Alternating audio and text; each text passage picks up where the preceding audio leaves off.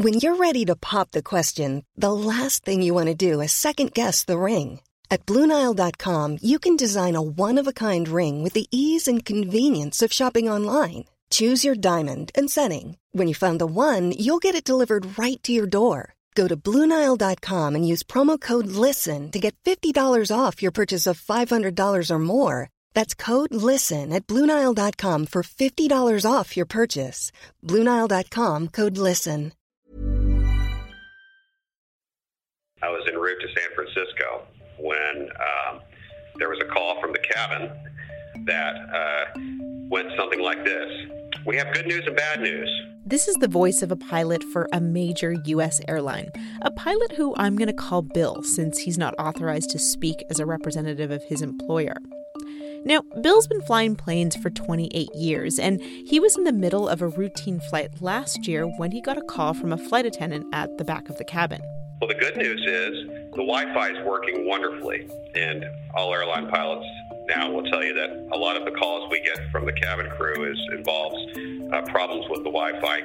The bad news was many passengers were asking the flight attendants if we would be continuing on to San Francisco. That's because he was flying a Boeing 737 MAX jet. Now, international regulators had noted similarities between two recent tragic plane crashes that involved the same aircraft model. And news of their subsequent decision to ground the plane was quickly spreading in the cabin. Many passengers were reading text messages, alerts from different news outlets that they had on their mobile devices that were stating that all MAXs were grounded and they would all have to land at the nearest suitable airports. And after we landed, that aircraft was taken out of service and hasn't flown since. Probably everyone who flew the MAX thought back and wondered if one of those situations that brought down the two aircraft could have happened to them. I think there's a lot of blame to go around, and there was a lot of questioning. That's where a lot of the anger came from. The anger that Bill's referring to has come from grieving family members, from regulators, and from politicians. And it's been directed at one of the biggest names in U.S. manufacturing. It's also called into question how this company, Boeing, approached safety. Close to 1 year later, more than 700 of Boeing's MAX jets remain grounded around the world. And while the cost of this crisis for the airplane maker alone's been estimated to reach nearly $20 billion, the knock-on effects of a Boeing problem on the U.S. economy are starting to show.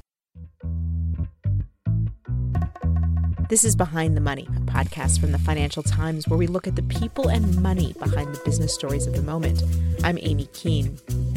In this episode, we're looking at Boeing and whether the airplane manufacturer can correct its course after the biggest crisis the aviation industry has seen in a decade.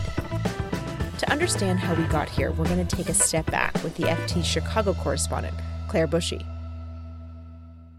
Boeing is this storied company. They are like the premier U.S. manufacturing exporter. They have been around for a century. They helped usher in the jet age. The company is valued at nearly $194 billion.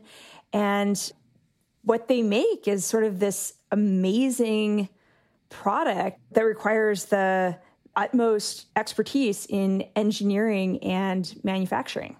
So they have some 150,000 people who work for them worldwide. The scale of the supply chain, stretches out across the economy. There are some, I want to say 680 suppliers on the MAX alone. So when Boeing has a problem, it ripples out through the rest of the supply chain. Boeing has become a mainstay in U.S. manufacturing, fighting for market share with just one other company, Europe's Airbus. But in 2011, it was threatened with the loss of sales from an important airline customer. American Airlines, which had bought jets exclusively from Boeing for more than a decade, was considering a purchase from Airbus. Well, this is a transformational deal for American Airlines. That's Tom Horton. He was then chief executive of American Airlines. This is about repositioning our company for success in the future. It is the largest aircraft order in history. It's initially about replacing our fleet and making the company more efficient, more profitable, and competitive. Because of what American Airlines was doing, Boeing needed to respond with something that would entice airlines to put in orders. In 2011, Boeing had a decision to make about whether it was going to go for a quote-unquote clean sheet airplane, develop something entirely new, or whether it was going to update the 737 again.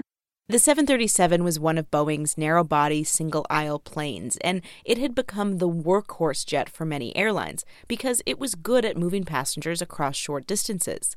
And because Boeing had been making it for so long, it was also a major cash generator for the company. So in order to offer American Airlines the plane it was looking for, and quicker than Airbus could, Boeing decided to update its existing 737 model. Update it instead of designing an entirely new plane. And in order to do that, they needed to do a few things. Boeing made the engines on the new model larger so the aircraft would be more fuel efficient than previous models. And so they put them further forward on the wing. And that created a change in how the plane felt for pilots. But they didn't want to change that too much, because when you change how the plane flies for the pilots, then you have to train them more. And training is expensive. The airlines have to stick their pilots in a simulator when you've got, thousands of pilots working for you. It takes hundreds of dollars per hour to fly in a simulator. That adds up to a lot of cost. And so Boeing didn't want to change the plane so much that they had to recommend simulator training to their airline customers because that would make them less likely to buy the plane. So what they did is they came up with sort of a technological solution that was supposed to run in the background. The software is called the Maneuvering Characteristics Augmentation System, MCAS for short. It was supposed to make the MAX fly more like the previous iteration of the 737. Now, in this new version of the 737, the MAX, because of where the engines were on the wing and because they were heavier, it could make the plane tilt upwards and potentially go into a stall. So MCAS, if it detected the plane doing that, could push the nose of the plane downward so that it wouldn't go into a stall. We have breaking news from Indonesia. A Lion Air Boeing 737 MAX 8 carrying 189 people crashed into the sea this morning. Rescuers have located debris, but they in Indonesia. In that case, the Lion Air pilots failed to disengage the autopilot when faulty readings engaged a nose-down safety system. Moments of an Ethiopian Airlines flight are now emerging. Despite the pilots' actions, they were unable to gain control of the Boeing 737 MAX 8. Crash in Africa. All the attention has been focused on this system called MCAS. MCAS is software on board the plane, and here's what we're talking about. This coming on this morning after this heated conversation. American Airlines pilots asking months ago to Boeing officials why didn't they know about this new flight control system. What happened with these two crashes in Indonesia and Ethiopia is that you had information coming in from a single sensor that was wrong. It suggested the plane was going into a stall. And so MCAS kicked into gear and started pushing the nose of the plane down. And the pilots were, in both cases, unable to react fast enough to successfully pull the planes out of dives. And this was the system that has since been implicated in the two crashes of the 737 MAX, one being a Lion Air flight in October of 2018, and the other, an Ethiopian Airlines flight in March of last year. But crucially, Boeing hadn't mentioned this flight control system in the manuals for the MAX. Boeing didn't alert pilots that this system was on the plane. When it became public knowledge that MCAS existed, the company said that this was a problem that could be addressed by, standard techniques that pilots already knew. And what pilots have argued is that, one, it's a more powerful system and it keeps pushing the plane down. And so it's not the same. And two, there was cacophony in the cockpit at the time. A lot of alerts would have been going off. And there was simply not enough time for the pilots to figure out what was wrong and how to fix it before the crash occurred. Probably everyone who flew the MAX thought back and wondered if one of those situations that brought down the two aircraft could have happened to them? And if so, how would we have handled it? That's Bill, the pilot, again. A lot of pilots said, well, it could have been me. It could have been my flight. I flew that airplane, 17 times or whatever, and I didn't know about this system called MCAS. Boeing has subsequently said, after the crash investigations and after so much outcry about how the plane was designed, that they made incorrect assumptions about how quickly pilots would be able to react. Shortly after the Ethiopian Airlines crash, one by one, aviation safety regulators began banning flights on the MAX in their airspace. In the UK, China, and Singapore, in Australia, Malaysia, and throughout other parts of Europe. But the U.S. regulator, the Federal Aviation Administration, stood behind its certification of the plane and its airworthiness. That was until Canadian officials grounded the plane, citing new data that linked the two crashes. Hours later, as Bill was flying to San Francisco, U.S. President Donald Trump announced the FAA would be grounding the MAX. We're going to be issuing an emergency order of prohibition to ground all flights of the 737 MAX 8 and the 737 MAX 9 and planes associated with that line. In the wake of the two crashes and the grounding of the 737 MAX, investigators zeroed in on the development and certification of the plane, as well as Boeing's once cozy relationship with the FAA. The regulator had delegated most of its testing of new models to Boeing, which paved a smooth path for the MAX to get to market. By late last year, however, Boeing's internal corporate culture was effectively put on trial. Mr. Muhlenberg. That's a U.S. senator speaking to former Boeing chief executive Dennis Muhlenberg last fall during a hearing on Capitol Hill. I mentioned a series of emails. The former MAX chief technical pilot calls for removing any mention of the MCAS flight control system from the flight crew operating manual. He talks about Jedi mind tricking of regulators. Dennis Muhlenberg started at Boeing as an intern, and he rose to become CEO, and he was fired in December for his handling of the MAX crisis. He was widely perceived as alienating the FAA, which of course was needed for the return to service of the MAX. And he kept saying that the MAX would be ungrounded by the end of 2019. That timetable slipped again in December. That clearly wasn't going to happen. I've made it very clear that Boeing's plan is not the FAA's plan. Well, so you have the FAA administrator, Steve Dickson, refuting the timetable we were hearing from Dennis Muhlenberg at Boeing. How many times have you heard me say that we're not on any timeline? We're going to follow every step of the process, however long that takes. And just going back to Dennis Muhlenberg for a moment, you described him as being perceived to be alienating the FAA. But can you talk at all about the broader workplace culture that he has largely been accused of cultivating? Well, this really came into public focus when Muhlenberg had to testify before Congress about the MAX crisis in hearings held last fall. These are senior leaders at Boeing in an exchange saying, and I will quote again, "So I basically lied to the regulators." And then again in January, when more internal messages were released and the company's reputation took another knock as employees were found to be mocking the FAA, trying to convince customers that they didn't actually need simulator training because Boeing didn't want to set a precedent of customers receiving this. Some people saying that the company was going with the lowest cost suppliers. Some people saying, I'm not going to lie to the FAA. I'm going to leave that to the people who have no integrity. And so these emails really call into question what the company has said all along, which is that they value safety and engineering more than they value raising the stock price for investors.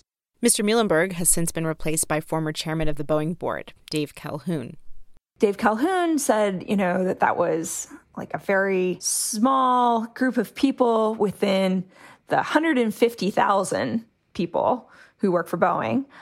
But at the same time, it really shakes people's perception of the company. That is especially true for pilots like Bill, who have to get back in the cockpit and fly these planes. When I first started flying the 737, it was a big deal.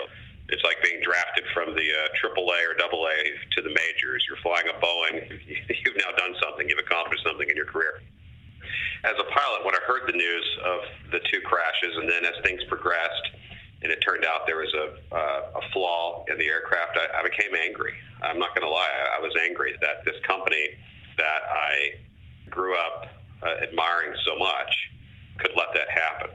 Boeing's own internal research as of December said that 40% of the flying public doesn't think these are safe planes to fly on. So from last year, Boeing has been saying the key to restoring faith in the MAX are going to be the pilots, because pilots their lives are at risk as well on these planes. If they're not safe, they're not going to fly them. You know, they have a professional duty, they have a personal stake. And so they're seen as being these trustworthy, impartial arbiters. And you know, the pilots very much see themselves as advocates for passengers. But trust is at a real low point, and they want it to be restored. But it's kind of hard because over the course of what is now nearly a year, there's been this drip, drip, drip of revelation about how the plane was designed, how it was certified, what employees were saying during this whole process. There's just a lot that we've know now that we didn't know a year ago, and it's come out bit by bit, and that has made it really hard for this key group that Boeing is relying on to restore the public's confidence in the plane. It kind of makes it hard for them to be confident. It also makes it hard for investors to keep their confidence in Boeing. Shares in the manufacturer have fallen by about $100 each from early March of last year. That's as shareholders digested the financial fallout of the MAX crisis. The company's latest estimate for how much the MAX crisis is going to cost is $18.6 billion. And basically, this cost breaks down into three areas. They've got the money that they are paying to their airline customers for not delivering the jets on time because they were grounded. They have the costs over the MAX's entire production cycle because the plane isn't going to be as profitable as they had originally thought it was going to be. Then they have $4 billion in what they're calling, quote, abnormal production costs. Basically, that means payments they're making to their suppliers and also the cost of keeping their workers employed who would ordinarily have been building the jets but are not building jets because they can't deliver them. This is where we start to see that a problem at Boeing extends well beyond its own factory floor. Well, they tried to keep production of the MAX going when they didn't know how long the plane was going to be grounded. And so they kept making planes in Renton, Washington. And a large part of the reason why they were doing that is because they wanted to try to keep their supply chain healthy. Because you stop making planes, you stop buying parts of planes from your suppliers. Your suppliers don't have your money anymore, so they can't pay their workers anymore. So perhaps they lay them off, like Spirit AeroSystems, which builds the fuselage for the MAX. You know, they did that in Wichita. When you start doing that, you kind of lose control over how you put it all back together again, because there's very low unemployment right now, 3.9%. And aerospace workers are skilled workers, and they can get hired by somebody else. So if you have that shock to the supply chain, it doesn't necessarily mean you're going to get all those people back. And that's just like the Spirits of the world, huge company in its own right. Spirit is supplied by people, and you start trickling down to smaller and smaller manufacturers until you're talking about places with 50 million in revenue and 25 employees. And they don't have the working capital to weather a long production halt, particularly if they're heavily invested in the MAX. that has really far knock-on effects. So much so that U.S. Treasury Secretary Steven Mnuchin recently said the issues at Boeing and those knock-on effects could bring down U.S. GDP this year by 50 basis points. I think our projections have been reduced because of Boeing, so it will be lower. Boeing has had a big impact on our exports, being the largest exporter. I think that could be 50 basis points or not more. What happens to Boeing in the interim then? It seems that they've got their messaging down now. They've got a new executive. This was a couple of bad apples within the company. And, once they can regain pilot trust, everything's going to be okay. But we're still waiting on a number of key milestones to be reached before any of this might be possible. Well, they did have some good news recently. The head of the FAA, Stephen Dickson, said that the MAX will have its test flight where FAA regulators will test it to make sure that it can be certified. That will happen within a few weeks. And Boeing is still working out some software issues, but they've said they don't expect that to change the timeline for the plane returning to service in mid-2020. So, once that happens, the FAA can sign off on that part of the plane, and then they need to agree on what sort of training pilots are going to have. And that will be, another big discussion. And an important thing to look for there is whether or not all regulators actually agree to the same thing, because there's some discussion about whether or not the European regulators will sign off at the same time that the FAA does. But once, there's agreement on what sort of training that pilots need, then the plane will be officially ungrounded. And then airlines and Boeing also need to get their planes ready to fly. All the planes that have been mothballed by the airlines need to have their systems checked, their engines checked, their software updated. And then Boeing has to do the same thing with the 400 planes that it built while the plane was grounded before it shut down its production line. Mm-hmm. So, a lot of things that need to happen. A lot of things that need to happen, which could mean a higher total cost to Boeing than its current estimate of $18.6 billion. I've talked to at least one analyst who thinks that number could increase. And in particular, the piece that they have carved out for payments to airlines, that's $8.3 billion. And considering they're recommending training for pilots and simulators, I think that figure could go up. Meanwhile, Boeing's taken out a $12 billion loan to deal with some of this increased cost. Now, that hit the company's credit rating. They also halted share buybacks in 2019. And they're also predicting that 2020 is not going to be a good year. Cash flow is going to get worse before it gets better.